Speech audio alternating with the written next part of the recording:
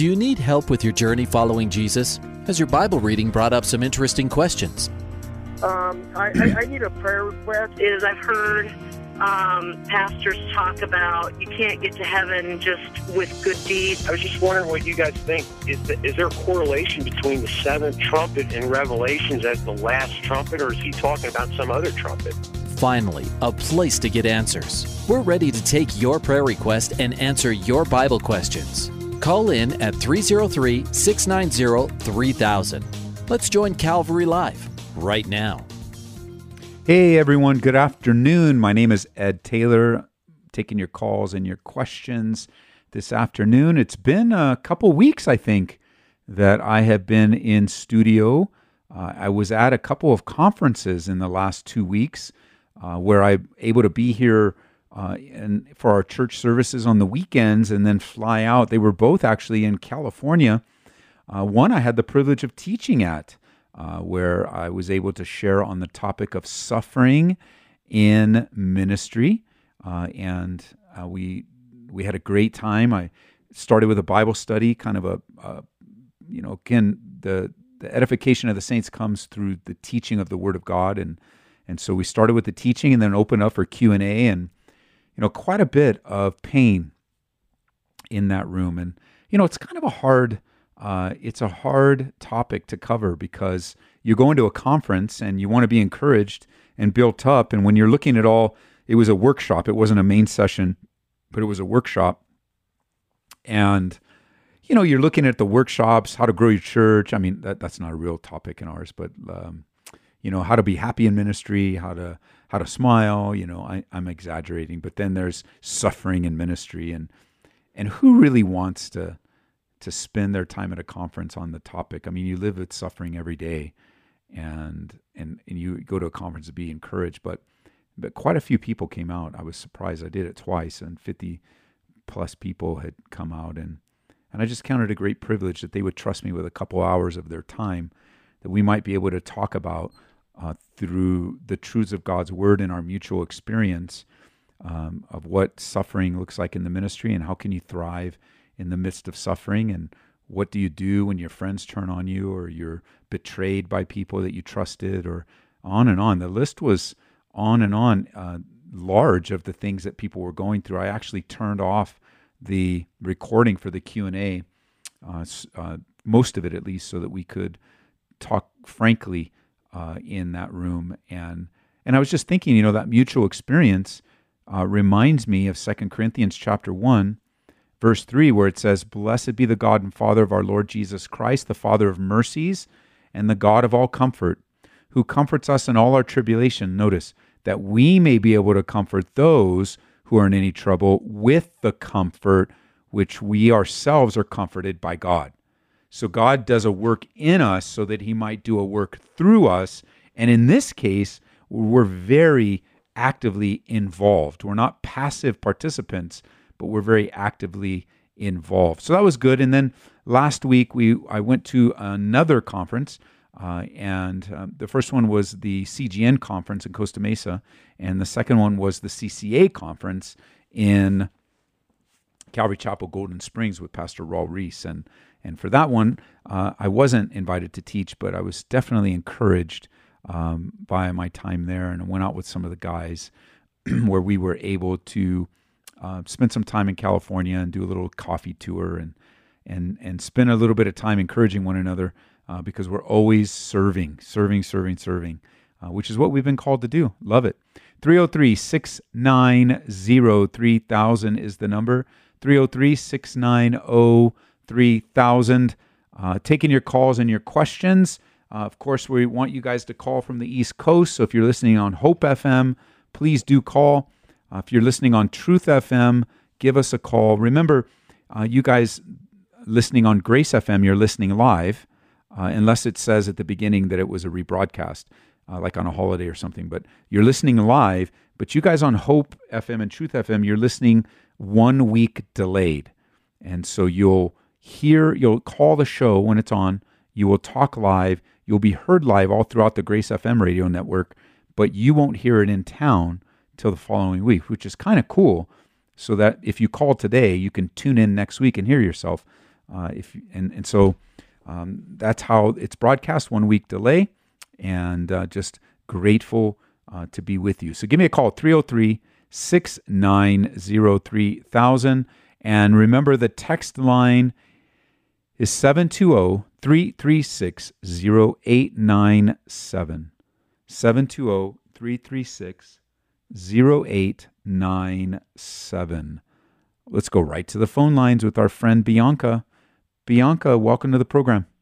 How are you doing, Pastor Ed? Well, I'm doing good, Bianca. I'm not sure which Bianca this is. I'm just kidding. What's going on? Well, I just have a prayer request for the church in general. I have a sense that lately the enemy's been using his tactics to try to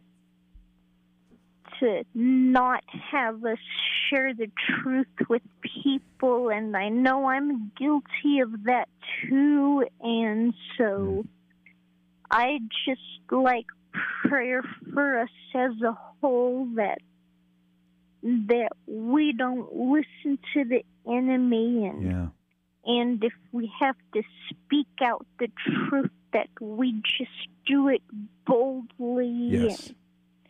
Because I know the enemy confuses calling sin with hate speech and all of that stuff. And I've been listening to a sermon from another church, and it was really convicting, and we really need to be praying for us as believers. Would you like to do that? And then you'll finish? Sure, I'll finish it.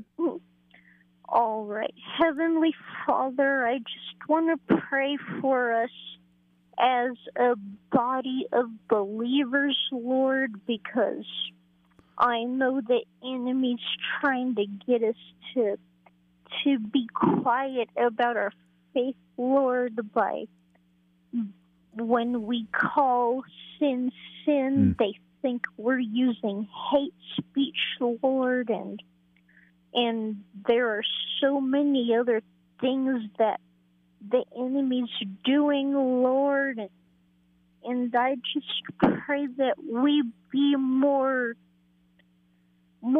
bold, Lord, in sharing the truth in love in whatever way we need to do it, Lord. And if they end up hating us because we shared the gospel with them, then that we would know that they're not hating us, but they're hating you, Lord. Yes. But I just pray that you remove the slumber from our eyelids, Lord, or whatever it is that's going on that's not allowing us to really share the truth, Lord, because we really need to wake up in times like this. That's in right. Jesus' name. I agree with my sister, Lord. She has that sensitivity.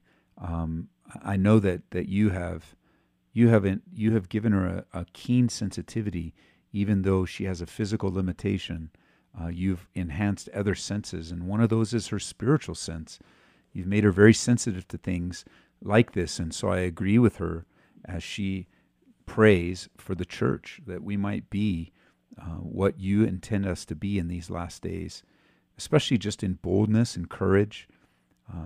God, even as accusations might come against us, Lord, as we're sharing the truth, I also pray that we would not only be bold and courageous, but be prayerful, careful, and loving, Lord, that what we do share, when we do share the truth, that we would share the truth in love.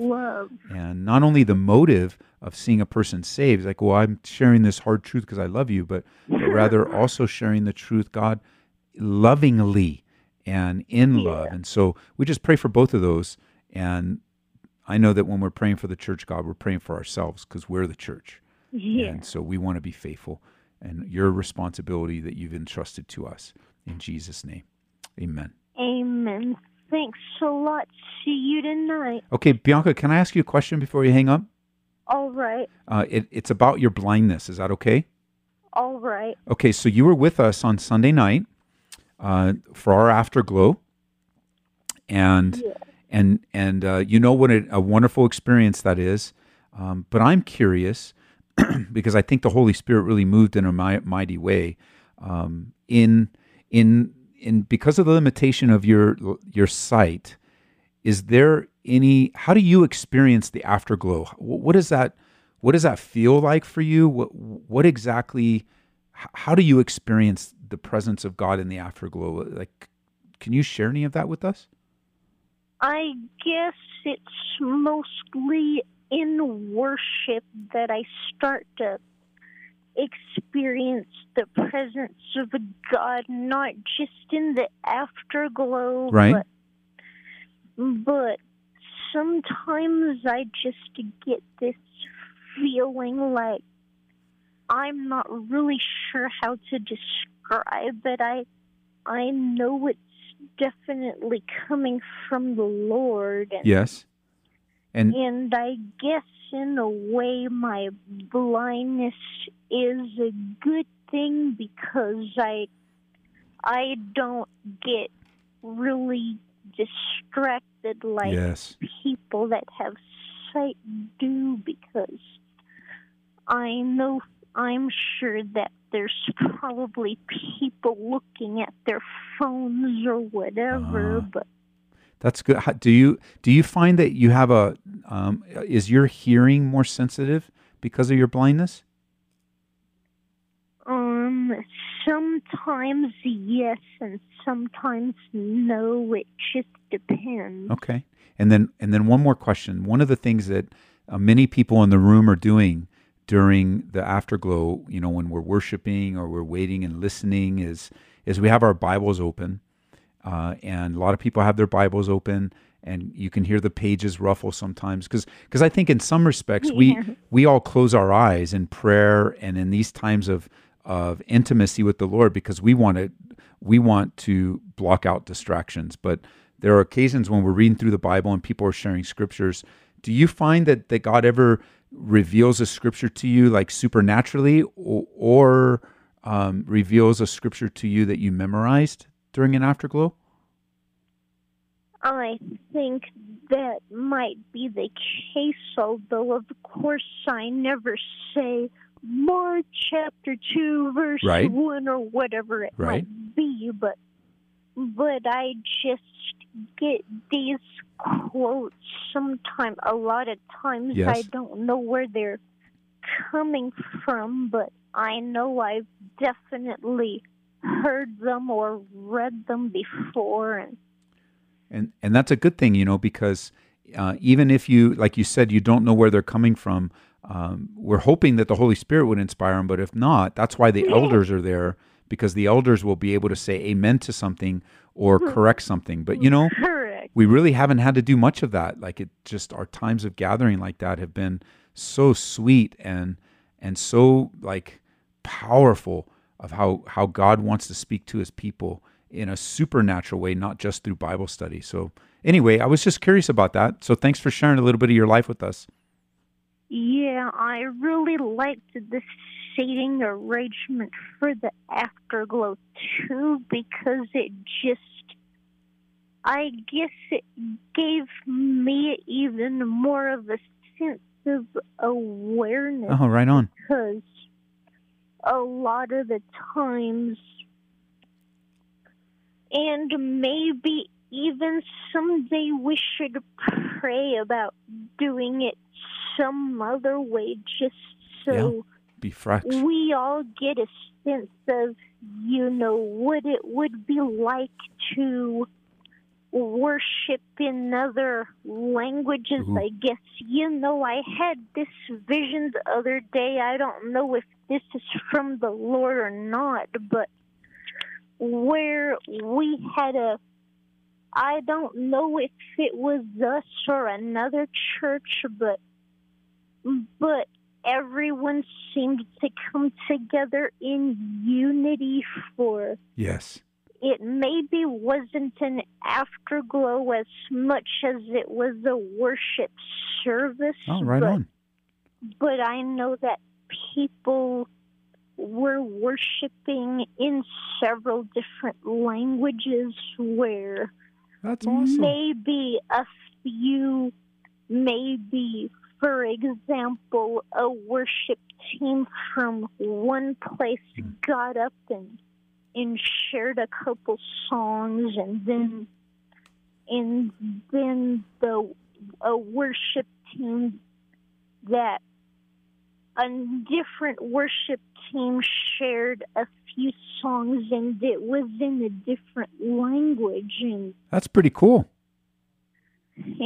so maybe the Lord's trying to steer us somewhere with that, or I don't know, maybe we should pray about that and see what the Holy Spirit has. Well, thank you for offering that. See you tonight. All right. See you tonight. Alrighty. Bye. Bye-bye. 303-690-3000. You regular listeners to Calvary Live are familiar with Bianca by her voice. She is blind. She's a member here. We don't have membership. She comes to Calvary Aurora. And we love her, appreciate her, and always have something to learn. That's one of the things I like about this show. I like about it when I'm listening to other pastors host it, or when I get the chance to host it myself, is I'm not just here for answers. I'm also here to learn.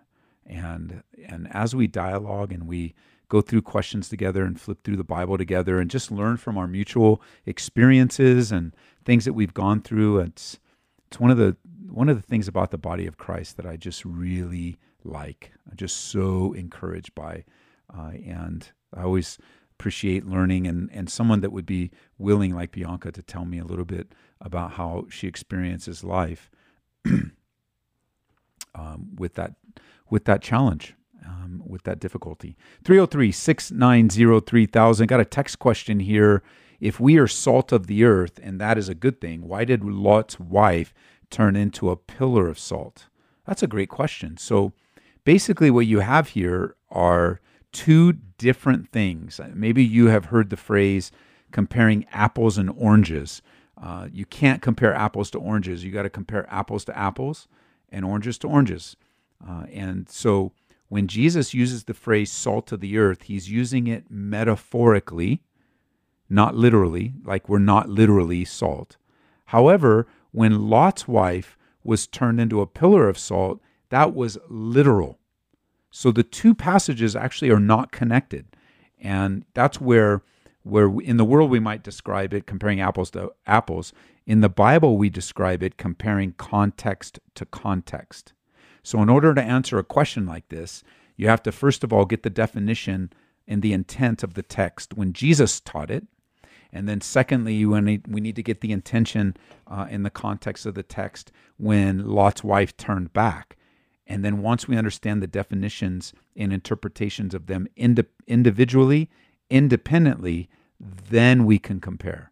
So using salt of the earth was metaphorically, he was using a picture. And Lot's wife was literally turned into a pillar of salt. And it was her disobedience that did that. And the salt of the earth is just a description of all the properties. You know, salt was a very big commodity in the first century. It brought flavor, it brought preservation, and remember, salt could lose its flavor and then it would just be trampled underfoot because it would also be thrown on the ground for traction and in different places. So good question. Thanks for asking. 303-690-3000. We have, let's see here. It looks like it's Mike in Erie, Colorado. Mike, welcome to the program. Hi, Pastor Ed. How are you? Good. How are you doing? Good. First of all, I just wanted to thank you for everything that you do here with this ministry on Grace FM. I just think it's amazing that I grew up in the South, and you can hardly walk down the street without stumbling into a church. But around a place like Colorado, to have a station like this that is 24/7 ministry is just really awesome. It's been a huge blessing. Amen. So thank you for that. And my question is concerning, I've been listening to your I think it's just Abounding Grace, where you've been discussing in 2 Samuel about the life of King David. And the situation with David and Shimei, where, Shimei is hurling rocks at David when he's running from Saul, and then later David becomes king, and Shimei comes and begs for forgiveness.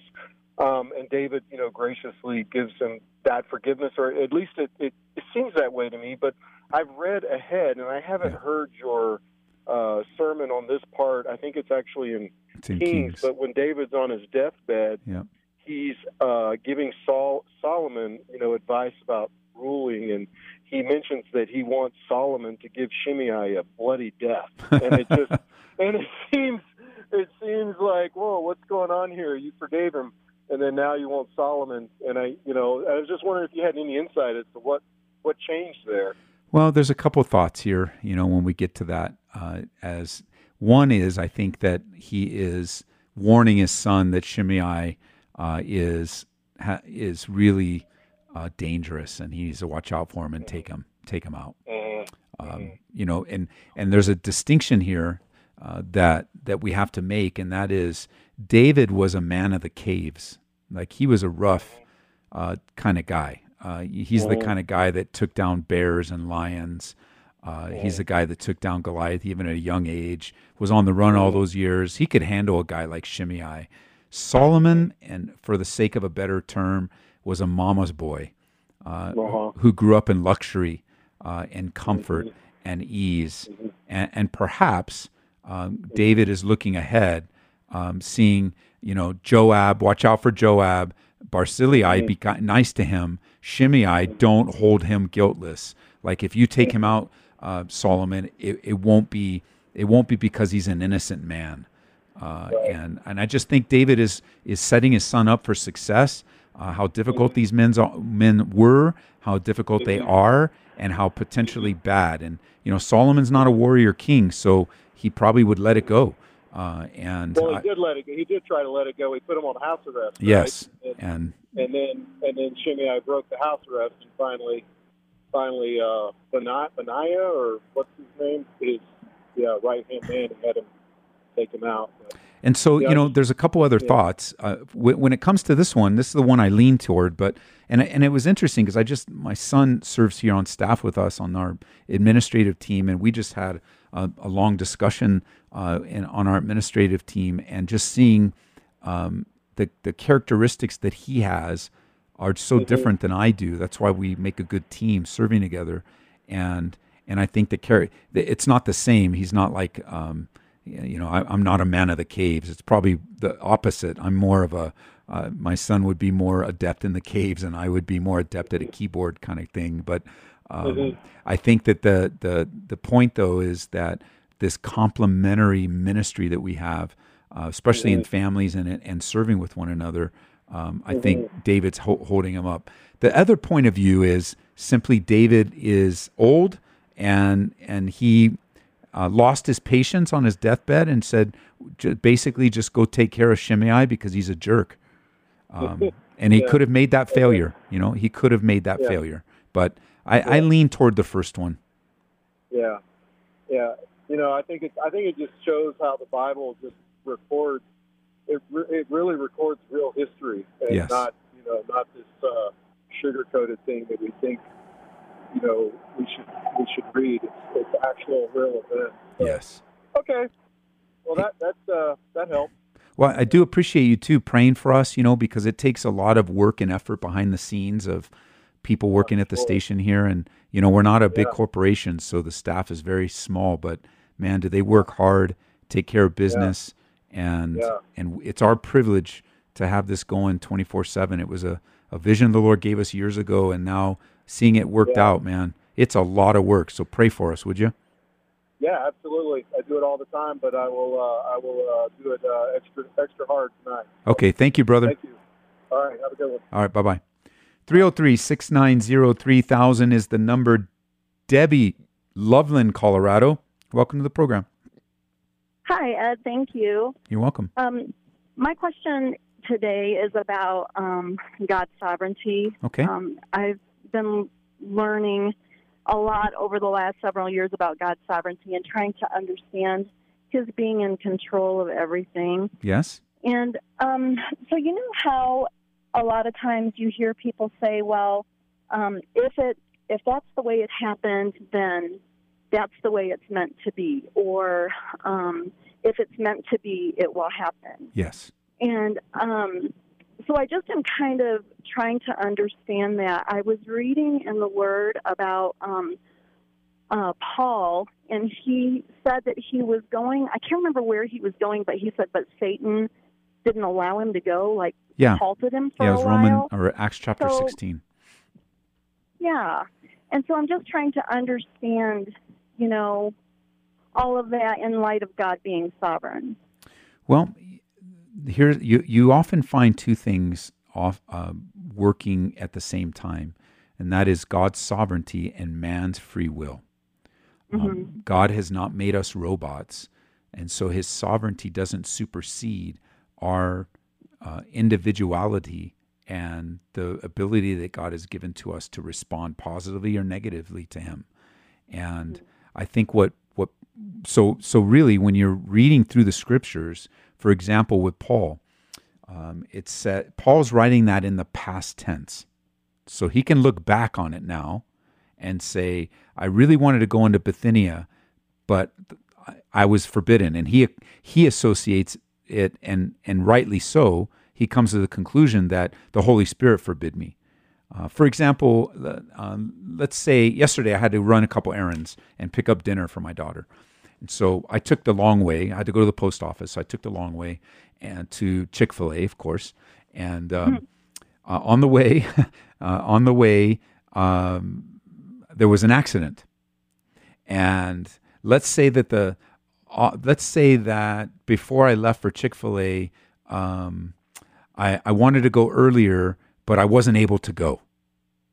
Right? I wanted to go a half hour earlier, but I wasn't able to go. Instead of going at 6, I went at 6:30. And if I would have gone at 6, I probably would have been in that accident. You know, there's a good chance I would have been in that accident. We don't know for sure, but a good chance. So that when I go home to describe it, I say something like this to my daughter: "Oh, you wouldn't believe, I'm so glad we got in that argument that I couldn't leave at 6 o'clock because if we wouldn't have gotten into that argument, and I'm so glad God let us get into that argument," or whatever language I choose to use, where in the moment I don't see the sovereignty of God. But when I begin to reflect upon my life and I begin to see God's hand in my life, I give him more credit. And I think that's our greatest problem. We don't give God the credit that he deserves. We don't give him the glory that he deserves. We don't give him the attention that he deserves, so that he really is orchestrating things in this life and even using our responses to accomplish his purpose and his will. So with that in mind, I want you to hold on, because there's a little bit more to the answer and, of course, your follow-up. But we're coming up on a break, so can I put you back on hold? Sure. Okay, and then we'll come back to this right at the top of the hour. You're listening to Calvary Live. My name is Ed Taylor. I'm the pastor here at Calvary Chapel in Aurora, Colorado. We're taking your calls. Got an open line, 303-690-3000. Give me a call. Talking about things anywhere from blindness to sovereignty of God and everything in between. So whatever's on your mind is what we'll be talking about. This is Calvary Live on Grace FM Colorado. We'll be right back.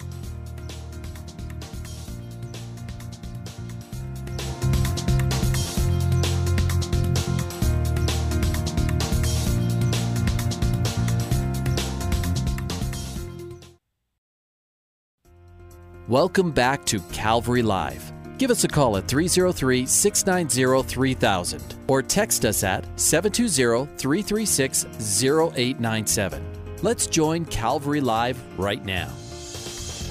Welcome back to the second half of today's program. So glad that you joined us, you guys on Hope FM, you guys on Truth FM, and of course where the show originates here on the Grace FM radio network. So glad that you're with us. 303-690-3000 is the number. This is the show where we take your calls and questions, your prayer requests. We talk about real life issues, and we talk through them together. And there's always something new to learn, always something new to grasp, always somebody to pray for. As we were reminded that even within the radio station, there are a lot of volunteers and staff that make this thing stay on the air. Sometimes it's just the technology is great when it works and frustrating when it doesn't. And of course, there's everyone that gives. You want to talk about behind the scenes people. You guys that give faithfully to support Grace FM, thank you. Thank you. If you want to give, we would use your resources for the furtherance of the gospel. You'll share in the fruit of the station.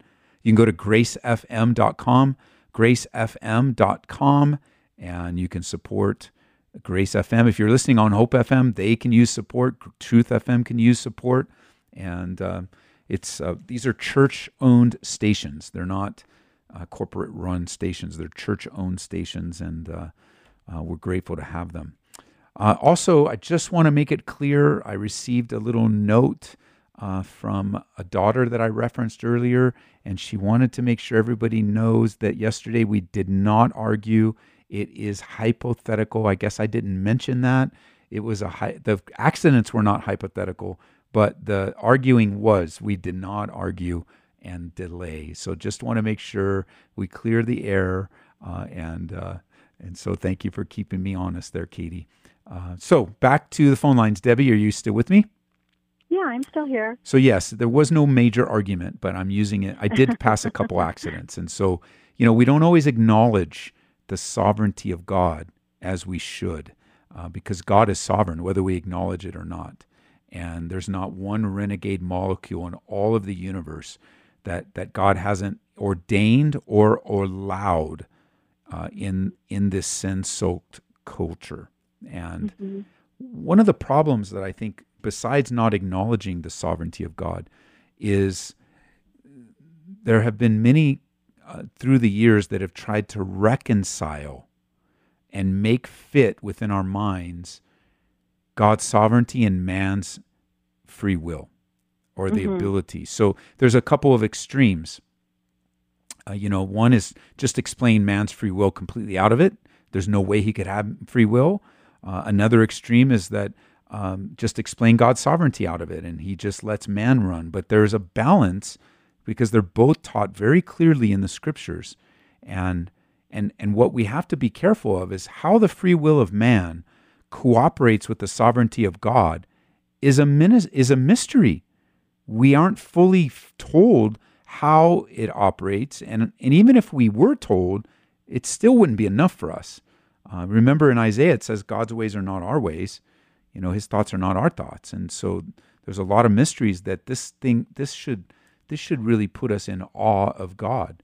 And, there's always these questions then that say, well, wait a minute, then why is for me, I can say this myself. Why did my son die? If God's sovereign, he could have saved my son. But then I would not be totally honest with the revelation of God's word that says that sin caused death, not God. Right. Sin caused death. And so there's a factor there in this sin-soaked world that the wages of sin is always death. The only thing about my son's passing when he did, well, there's quite a few things, but is that it happened much too early, in my opinion. But I know, like Paul, when I get to the other side of this and I'm in the presence of the Lord, it will all make sense. So one other thing. Well, go ahead and follow up. I'll wait for my last point. Well, one other thing in trying to understand this and trying to explain to somebody that's very dear to me, we were talking about God's will and God's will always being done in the life of a Christian. Yes. And I don't know if that is a true statement or not, because the question was, well, then what about when a Christian is raped or when a Christian is murdered? Surely that's not God's will. And if it's not God's will, then his will isn't always done in the life of a Christian. So I don't know how to answer that. Well, and that's a good, what we're dealing with is the reality of pain and difficulty, and trying to associate, like, for example, somebody that would be so horrifically violated in rape. How can that possibly be the will of God? Because we equate the will of God with his prescriptive good will. And we forget that the Bible doesn't say that everything in life is good. And also the Bible doesn't say that everything in life was authored by God. For example, all that happened to Job, God did not do to Job. God allowed it, but he didn't do it. And some people would say, well, but wait a minute, by allowing it, he did it. But there's a distinction that God makes, because he says in Romans chapter 8 that God works all things together for the good.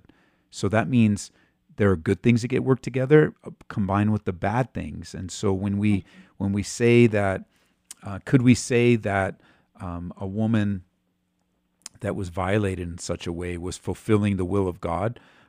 I would be very careful not to say that. That's the last thing a precious woman that has been violated needs to hear. Instead, I would change the discussion to talk about the comfort of God and the healing of God. But if we were in a seminary talking about static things in a classroom somewhere, trying to determine in our minds theologically, does something so ugly come within the realm of the will of God? The answer is yes. It does. God's not going, not even someone's sin is going to thwart the purposes of God. But I wouldn't say that God purposed it, and I wouldn't say God sent it, because God's not the author of any sin. So we know that he's not the origin of such a horrific act. But will it be used within the purposes of his will? It will. And so I don't think it is his will, like, oh yeah, God just, because, people have taken that and used it to substantiate abuse and say, well, it's just God's will for you to submit and let your husband abuse you. Absolutely not. That's not God's heart at all. God didn't author this kind of sin. And you go, well, then Ed, why does he allow it? Well, the issue with God's will in our lives is often a matter of timing, because that wrong will be made right. It just won't be made right. Maybe that person will go to jail and get caught and pay the price. But still, the pain that's done to someone, and men also get raped, that the pain that's done to someone that's violated like that is going to last. They're going to be hurting and damaged, and it's going to be hard and difficult. But to associate that and say, well, that's just God's will, I don't believe the Bible teaches that. I don't think that's an accurate statement. But in the panoramic picture, even murder was a part of the will of God. And you go, Ed, how's that possible? Well, Jesus Christ died for the sins of the world. But God didn't kill him. Does that make sense? Yeah, it sure does. It sure does. And so we just have to be careful, especially if so let's turn the discussion just a little bit now to instruct us, because we have to be careful when, let's say that you and I were, and my wife and your husband, the four of us are ministering to this hurting woman. What that woman needs from the four of us is not a theological lesson or even a theological explanation. As we're talking right now, as we're processing, what they need is comfort and encouragement. They need to be brought to the places in the Bible that reveals the all loving, caring nature of God. And maybe one day they might want to talk theologically about it, but I find that many believers, they jump into trying to explain things when they aren't building anyone's faith up trying to explain it. That's not helpful. It's not, and we don't live on explanations. I remember, and we have to learn too, on the flip side of this. It's interesting you bring up such a difficult situation, because I've been ministering to a few people that have a rape situation in their family. And it's a very painful, hard, destructive sin. And it hits at so many different places in a person's life, in the family's life, and on and on.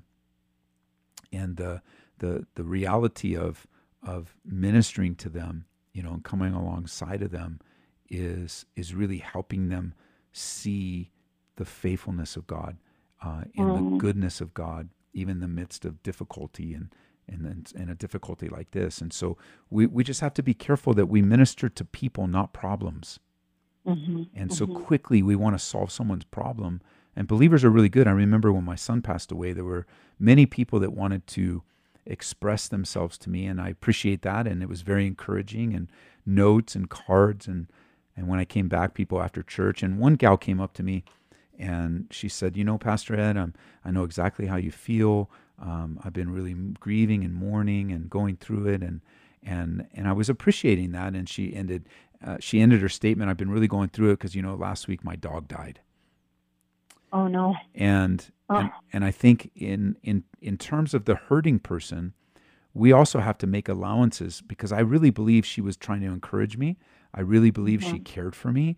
I really believe that she wanted to express herself to me, but didn't quite fully grasp how to do that. So she did it the best way that she could. And so even those of us that have been hurt or grieving or going through stuff, we have to learn to make allowances for other people, so that even if they make a mistake trying to comfort us, we should really celebrate the fact that they tried. And instead of letting the enemy beat us up all over again, like, doesn't she know? Well, it was a real hurt for her. It wasn't the same hurt, but it was real.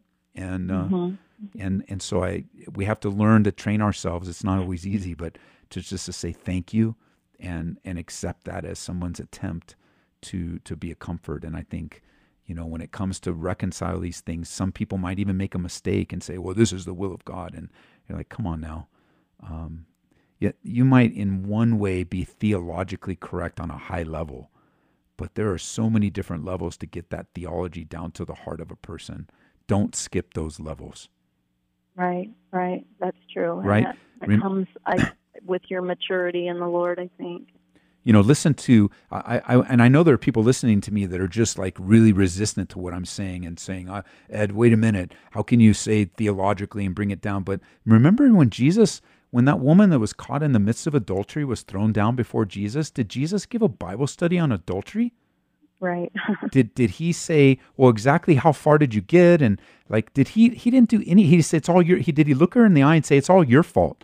I can't believe you're such a, no, he ministered to the person without losing the holiness and the righteousness. And you and I don't even have that. Like, we're not God in human flesh. He was able to serve her as it's recorded in the scriptures without losing one nano iota of a holiness in his life. And I think people want to be so biblically accurate that they become so humanly hurtful that it's okay to address the pain in front of you and just be open to the Holy Spirit that would keep you biblically accurate. And sometimes it's just not saying something, and instead of trying to make a biblical point that may come later, as there's healing involved. And I remember in the beginning, not a lot of people were opening the Bible to me, but later on, people were opening the Bible. And one brother, a very dear brother here, one of the elders, he opened up and showed me a scripture that said, hey, the psalmist says our days are numbered by the Lord. That I didn't like reading that, but I really wouldn't have liked it, week 2 or week 3. And it's just timing. But back to the broader sense, the sovereignty of God is 100% a biblical truth. And absolutely, I just think that my last point on this was, I think it's been misunderstood and misconstrued, especially it's been confused as fate, as if God's sovereignty means everything's fixed and you don't have a choice in the matter. And that's just not biblically accurate. We do have choices in how we respond. That's encouraging. And fate is just like, hey, that's the way it is. You just deal with it. And the reality with God's sovereignty is this is the way it is, and God's going to work all things together for the good. It's painful and it's hurtful, but it's not outside the plan of God. And he's going to work it together. Right. I completely agree with that. Absolutely. Well, thank you, Pastor Ed, so much for your careful, thought as you explained all of this to me, and I just appreciate it so much. I know that the Lord is using all of this, not only in my heart, but in, people that are listening. So thank you. You're welcome. Look forward to what your next question might be. Okay. All righty. Bye-bye. Bye-bye. 303-690-3000 is the number, and I know that these are, and we have open lines. It's a pretty slow day today, Frank. We have open lines, so give me a call. If you've never been able to get in on the show before, give me a call, 303-690-3000. We are live up and down the Front Range of Colorado. Was looking at our new packet. It was put in front of me, our new promotional packet for the station. The station has a potential reach of over 3.5 million people. That's unbelievable. That doesn't mean 3.5 million people listen, but the audience coverage of this rate of both of our radio signals is over 3.5 million people. Now, it's nothing compared to my buddy up in New Jersey who, in their Manhattan, they have a radio station, Bridge FM, that reaches all of Manhattan. So they dwarf us just with that station. But man, this is over 80% of Colorado's population, and we want more. So pray for us. Maybe the Lord's been putting on your heart to reach people in prisons. We are actively searching for a station down in Canyon City, and we could use your financial support to do that. So if you want to give, and God's just been giving you something, I want to invest in the kingdom. I've got maybe an inheritance or something, we sold a house, whatever. We will use it for the kingdom. We really want to buy the station cash too and not have to take a loan out of it. So pray for us, would you? Pray for us, financially support us. It'd be awesome. GraceFM.com for that. Well, let's get back to the phone lines. Mario in Denver, Colorado. Mario, welcome to the program. Hi, Pastor Ed. How are you? Good, man. What's up? Not much. Just actually driving from the tech center home, and I usually, I will be honest, I hop over from 89.7 to 104.3 to Fan. Some Broncos. But Broncos. I know Who are the Broncos? Today, so I wanted to listen. Who are the Broncos? No, I'm just kidding. Just kidding. I know you're a California guy. But I just want to make it clear, I'm often misunderstood. If you want to give me Broncos tickets, I will take them. You'll definitely go, especially when they play the Chargers, maybe. Right? It doesn't matter. As long as I can go. I can only go on Thursdays and Sunday nights anyway, or Monday nights, because of church. But I'm not a Broncos hater. I just I can always get a rise out of people in our church by talking about the snow, the Broncos, and the Rockies. Right. Yeah. Well, John Elway is from Granada Hills, or at least he played high school football there. So. Yes. Okay, let's get back to business. What can I do for you? I called maybe, I would say 2 years ago. I always enjoy your teaching. I love, just the word by word or book to book of the Bible. And I've been doing ministry here in Denver the last 10 years. And more recently, just with all the different things happening in our country, and especially with politics, I just wanted to get your biblical take on it. As in my opinion, I see a lot of stances kind of being backfired on certain people as far as how they. To me, it's almost as if, and I'll be specific. When we were talking about the border, I had some debates with certain people that, and they said, well, that's the law, and these folks need to obey the law, and that's biblical, and even the Attorney General came out and Jeff Sessions and said, quoted, I think, Romans. But when we're talking about asylum, asylum is a different law. They're international treaties and laws. And so my question isn't in so much to decipher what the law is, but just as Christians, where, I know there were zealots at the time of Christ where they wanted him to take over, overtake the Roman Empire at that time. And what is your biblical take on how we should really approach, that, and I use I'll finish with this, that, render to Caesar what is Caesar's, but render to God what is God's. Well, I think it's a good question, because the reality of the world in which we live is ever changing, and so is the political landscape. And what I've generally found with Christians is if they like the person in office, then they're very active in politics and have a peace, almost a false sense of peace. And when they don't like people in office, then it often brings a rise in their lives, and they want to rise up for what is righteous. And I've said this often, and this is Pastor Ed talking as well as just Ed Taylor, a fellow believer. And I'll just be blunt for everyone listening in. You don't have to agree with me. It's perfectly okay, but I firmly believe this. If believers would spend as much time in their relationship with Jesus Christ as they do, and this is some believers, as they do getting all fired up on in politics and social media and everything, the church would make a tremendous difference in the world today.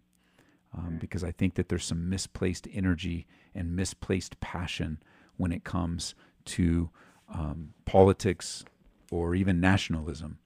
Now, I know that can be easily misunderstood as some kind of downplay of politics or nationalism, and it's not. I would be misunderstood that way. I think we should be grateful for the nation that we're in. We should be grateful for our citizenship. We should be grateful for the ability to be in a semi-democracy or in a republic, to have our voice heard through the voting process. I mean, we have been given so much in this particular country that we should not only be appreciative, but the Bible says, to whom much is given, much is required. And when these topics come up, I think that we have lost in our culture in general, but also as believers, we've lost the art of nuance. And what I mean by that is just what I did with the earlier caller. Like, we have to slow down in our conversation and remember that we're dealing with people here, people to people, and never forget that Jesus Christ died for people, not policies. He died for people and not politics. And so whatever we get into, whether it's politics, hobbies, it doesn't matter what we get into and what might take our passion, it should always be secondary, at the very least, to our passion for the Lord. Remember what Jesus said? But seek ye first the kingdom of God. That's the rulership that we want to seek first. And then all these things and his righteousness, and all these things will be added unto you. And so when talking about something like immigration, you've got two sides that actually basically have right points. They may not be right in everything that they say, but you've got basically two types of argument. I mean, two people that are in the same argument, having some truth to their point, talking past each other and never really meeting each other. There is a value to those people that are in the midst of the consequences of their decisions, and at the same time, they're people, they're families, they're suffering the consequences of their sin. And what should we be doing with people that suffer the consequence of their sin? We should be compassionate. We should be loving. We should be caring. And I think you can be compassionate, loving, and caring, and be a proponent of the law at the same time. But because we've lost the art of nuance, because we've lost the art of maybe even compassion, it's hard for people to make both those points at the same time. Because let's just be clear, it's easier to make a political point than it is to make a biblical point. It's easy to just uphold the law than it is to, man, I wonder how mom's feeling. Then I wonder how the mom's feeling that she can't see her 3-year-old baby. And I wonder what I could do to help. Instead of, well, she came here illegally, she deserves it. Does she? I mean, where's the compassion for what sin has done? It's like looking at a homeless person. Let's take it out of the political realm. It says, well, the homeless person, they probably just want it. Well, did you ask them? Like, have you talked to them? What's their name? What's their story? Well, I don't know. They're just homeless. And so it's just not becoming of the fruit of the Spirit in our lives, that the Bible says that the fruit of the Spirit is love, joy, peace, patience, kindness, goodness, faithfulness, gentleness, self-control. And against these, there's no law. And I think that God has put into our hearts a loving compassion where I was in Bangkok recently, and we were there to encourage our missionaries, and they took us. One of the things that one of our missionaries is doing is she is ministering to those that are caught in the immigration issues in Bangkok. And she took us to an immigration holding place, which was a horrific place, horrific living conditions. And we went for 1 hour, the 1 hour visiting hour. And what they allow you to do is they allow you to take food, because they don't have any of those creature comforts that we have here. So you take food, diapers, and things, and you can give it to them when you visit. And I mean, I still, when I'm thinking of it, just talking about it right now, I'm still processing how hard it was to be there. And it would be easy to say, well, they deserve it. And whether they do or not, I mean, that's not my job. I'm not a police officer. I'm not ICE. If ICE or the immigration folks have to do their job, that's what they get paid to do. That's what they get paid to do that. As a matter of fact, a pastor friend of mine is a Border Patrol agent, and he patrols the border with compassion, but he does his job. And that's what he gets paid for. That's his calling. he's got a lot of ministry to these families as he meets them. He's in Texas, so he gets to speak Spanish to them and minister to them. I think of my boy who was a police officer, but he is a believer. He was doing his job as a police officer, but compassionate and loving. And, there's a lot to be said. I guess a whole show could be done on that. But the reality is that if we could just learn what I'm calling nuance, other people call tact, or the ability to have a real valued conversation where if we put things in order, what's the order? Is the order the law of the land, or is the order the heart of the matter, like the person? And I think Jesus made it clear. He says, he told the religious rulers, you'll even save your donkey on the Sabbath and you won't heal somebody. And I think that principle can be drawn out. I mean, you'll make exceptions when it benefits you, but when it doesn't benefit you, you're going to take a strong political stand.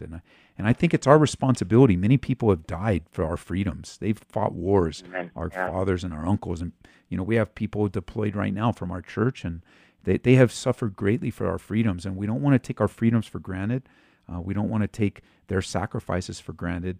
So it's not like a disengagement, but I think if we engage at the right order, a lot more compassion will flow, and a lot more opportunities for salvation will happen. So, amen. And I love that you said that, and I think that's the biggest key for me is that those folks who are on the border line of, really walking with Christ are fully giving their life because they don't understand, some of the intricacies of the Bible. They may fall away from the faith because of this stance when it's not fully vetted out, as you so eloquently spoke. And I love that balance in how you describe it. So thank you. And I just think if there's one simple principle that we can adopt, walking in the Spirit, living for Jesus Christ, and what he modeled for us is he always dealt with the person first, not the problem.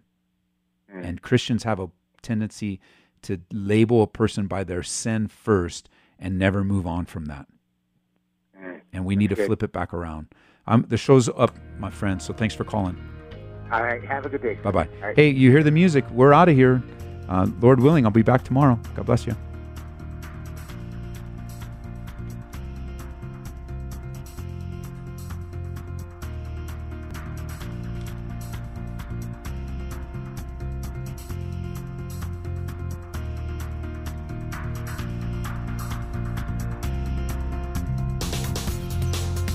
You've been listening to Calvary Live. Tune in next time for prayer and God's Word.